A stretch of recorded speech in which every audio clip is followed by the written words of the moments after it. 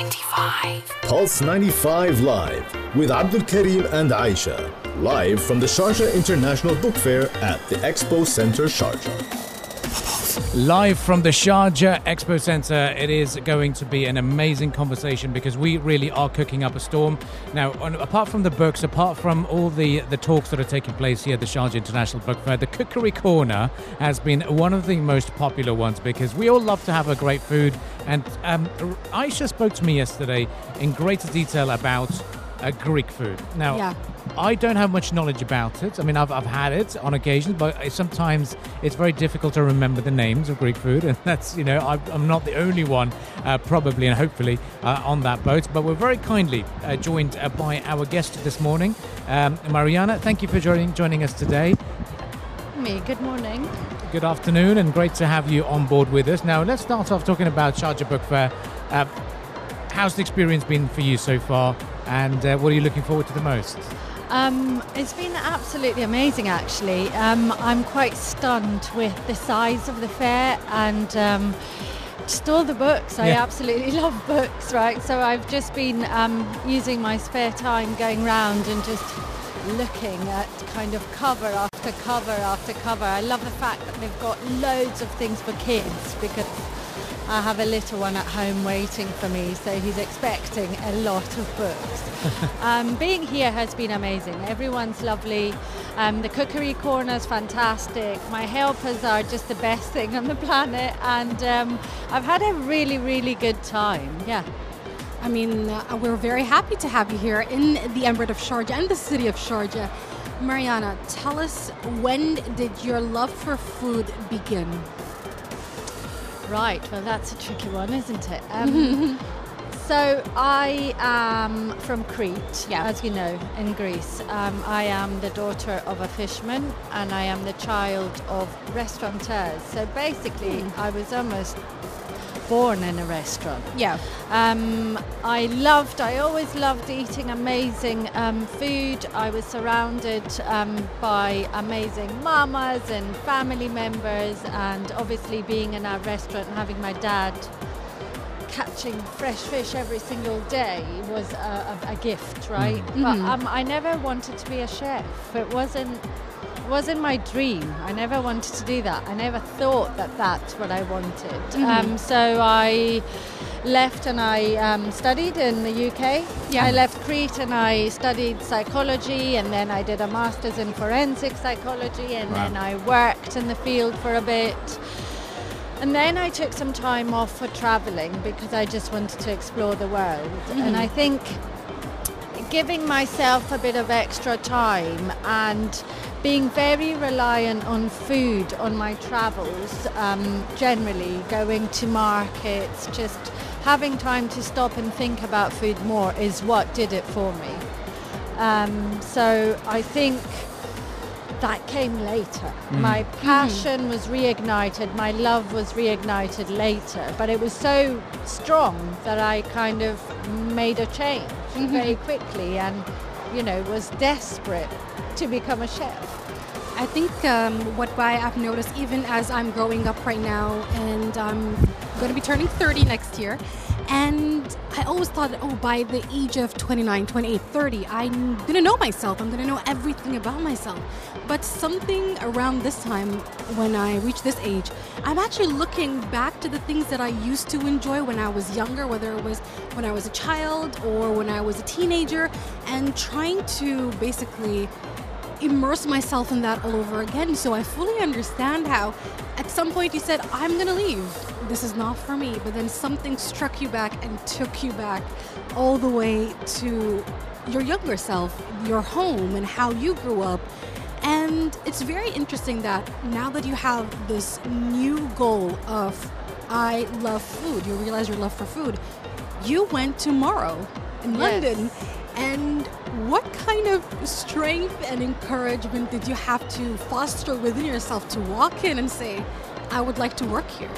It was really hard for me. I loved Morrow. I knew Morrow, and it was an inspiration for me while I was a student in Kent. I saved all my money as a student to go and eat at Morrow. It was amazing. I couldn't believe how I was trying flavors that were completely new to me.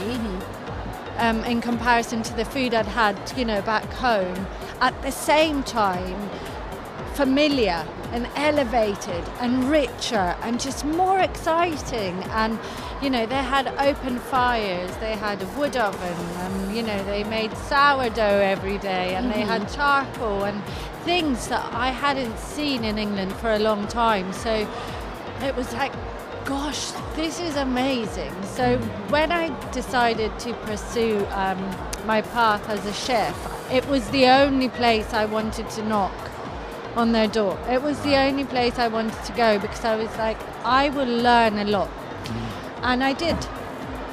And I think the greatest gift I received from Sam and Sam Clark, which are the owners of Morrow, is they gave me the tools to be able to marry Greek food with Middle Eastern food.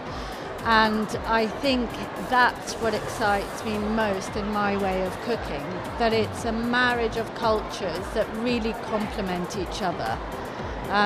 So yeah, it was a hard road. It was quite a difficult decision.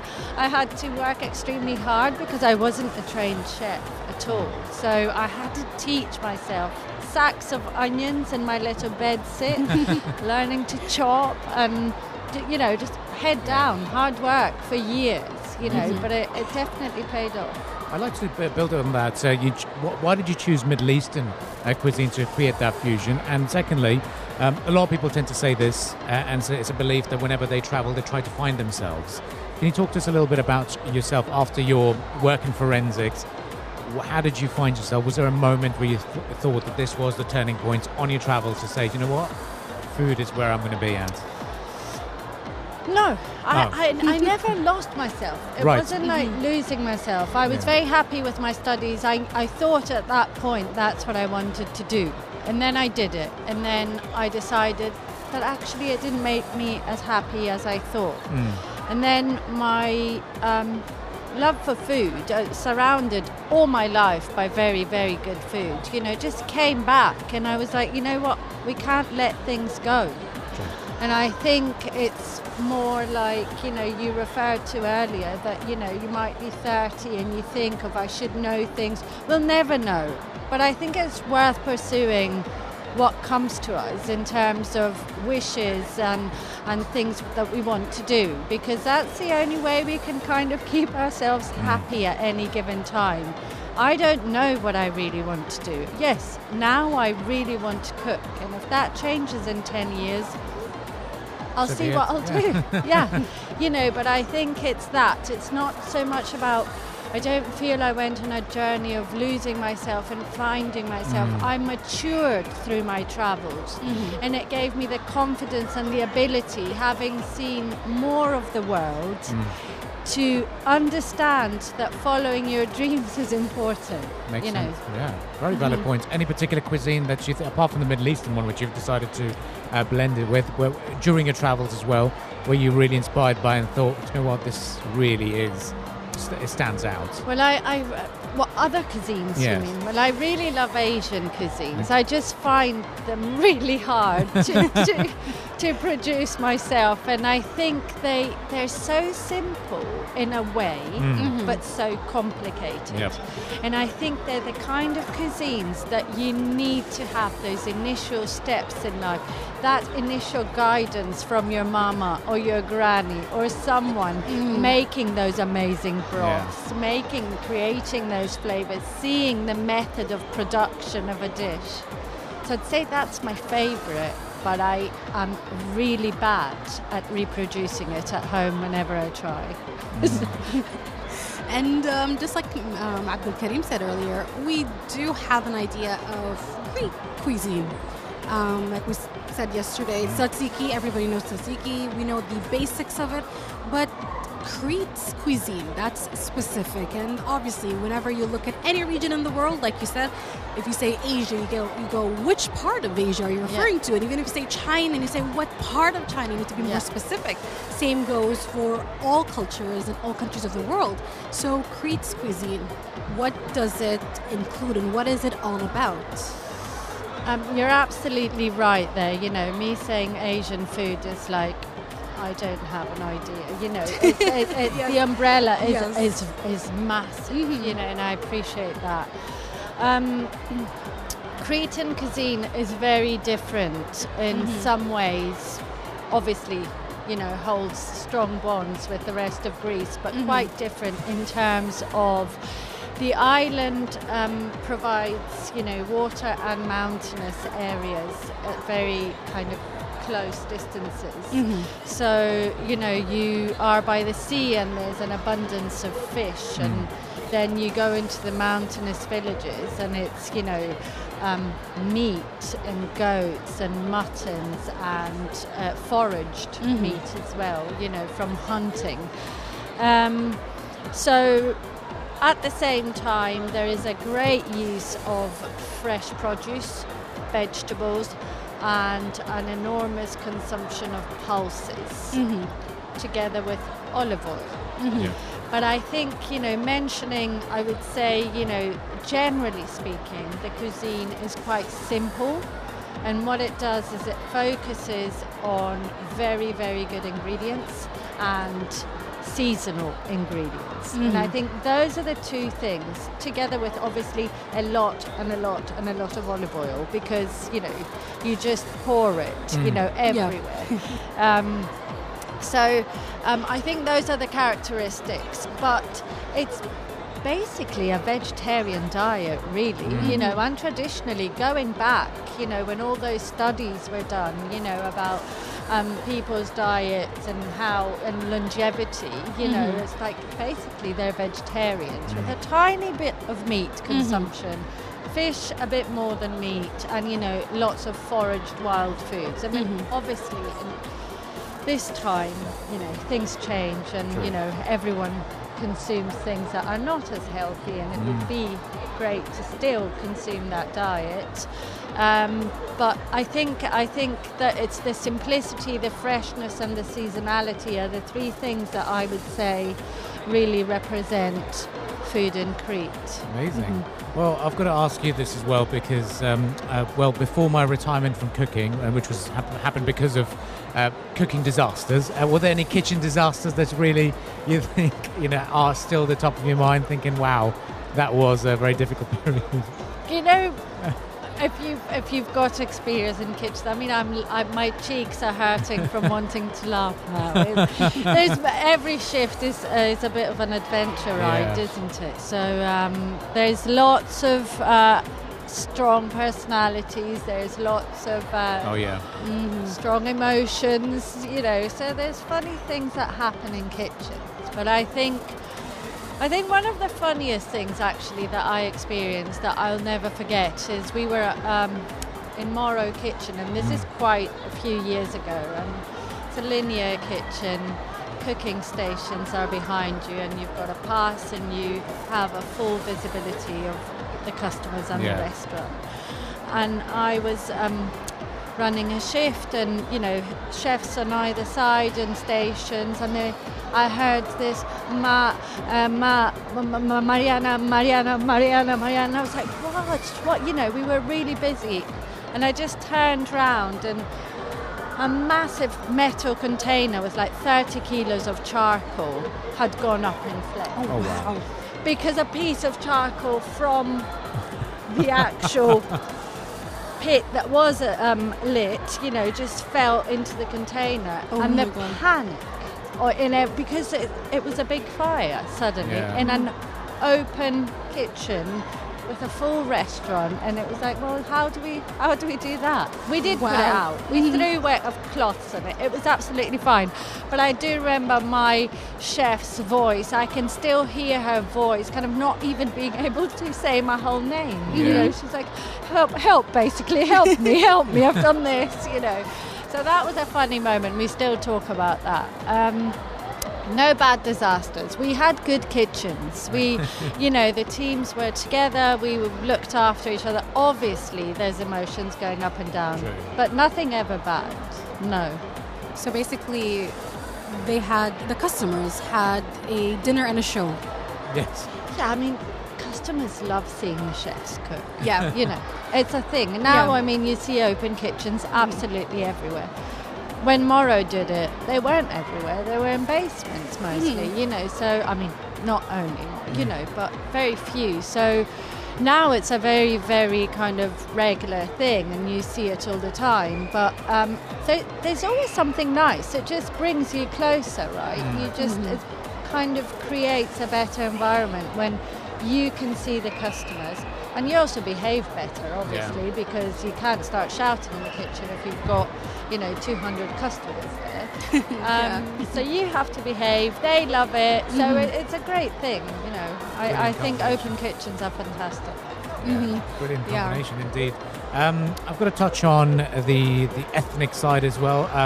You've got a book that's named after the Aegean Sea? Yes.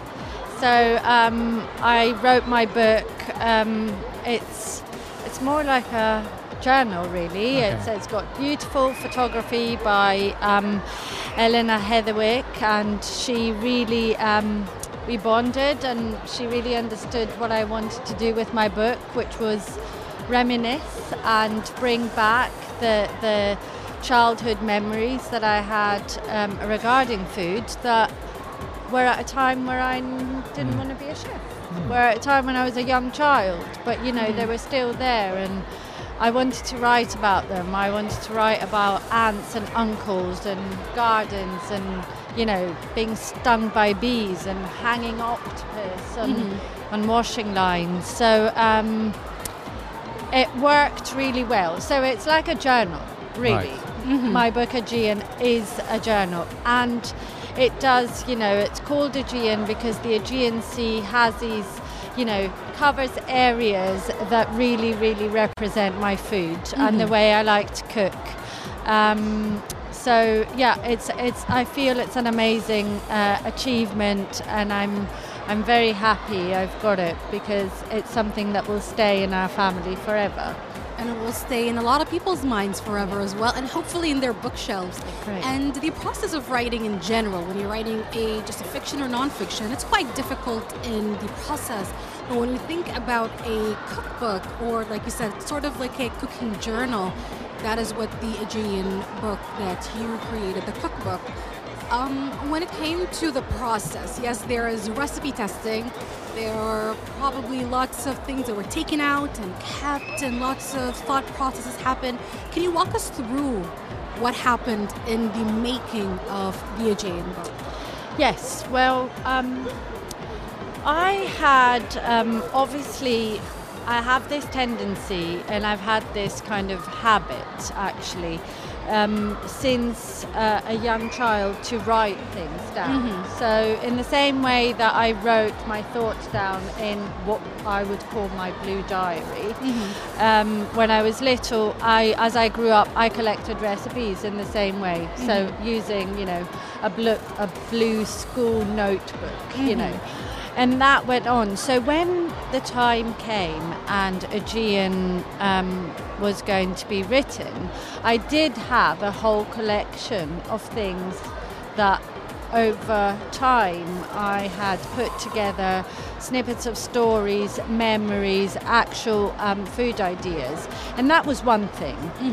Then obviously, exactly as you said, there is a lot of recipe testing, which I don't love that part of it, I have to be honest. I like being quite spontaneous with my cooking. So repeating the same thing to make sure it really works was just like, oh, really? It does work, But anyway, that was great as well. And then the writing, I was extremely lucky where my book didn't get heavily edited at all. So everyone was happy with what they saw, and that's how it went, And I basically wrote it when my son was born.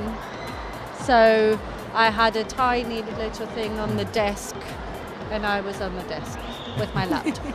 So Brilliant. we were both there. Everyone, it just worked really, really well.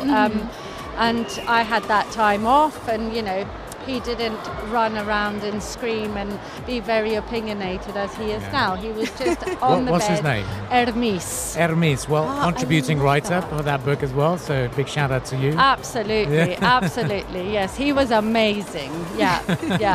He did let me write it in peace. Amazing. Yeah, fantastic.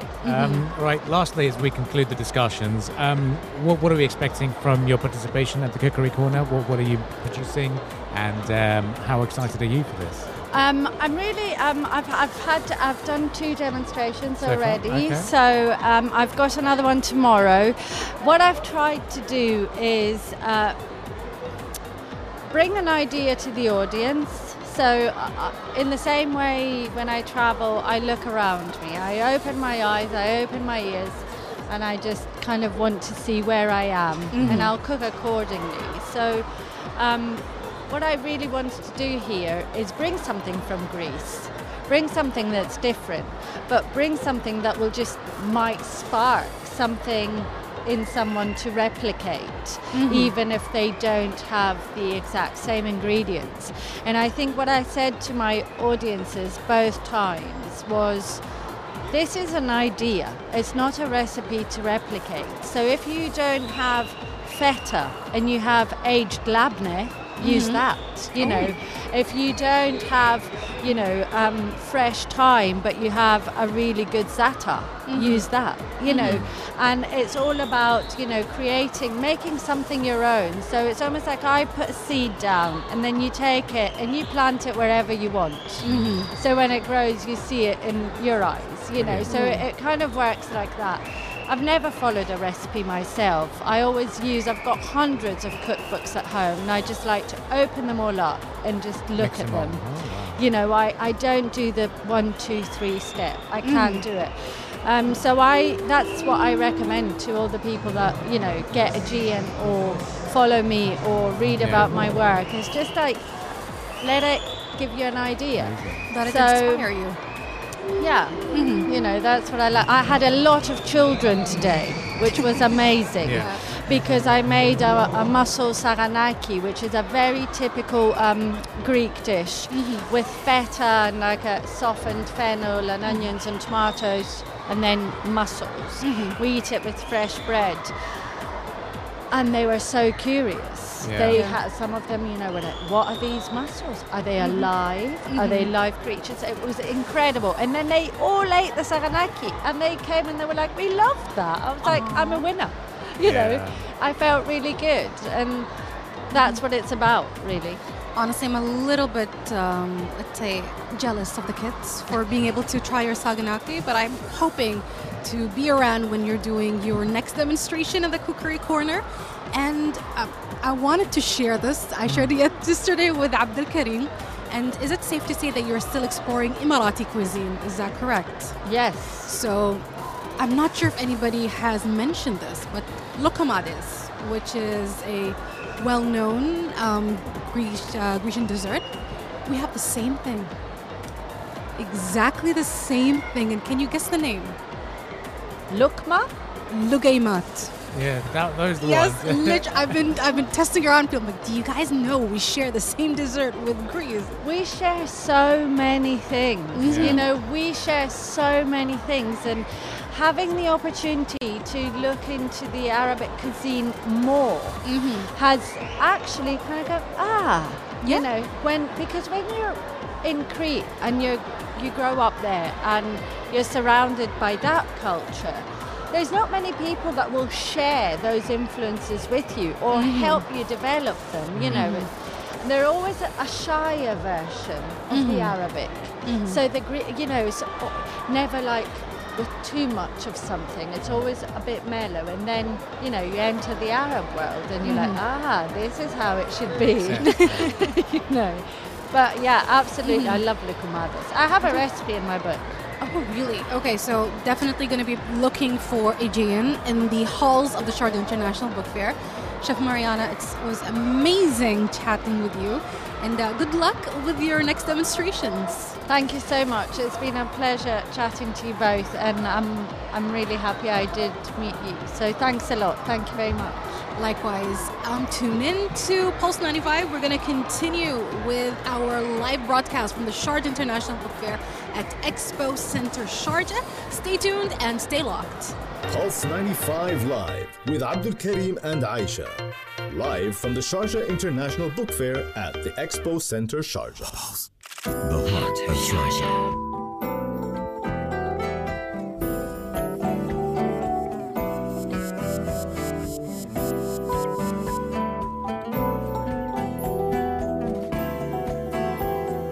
Pulse 95. Pulse 95.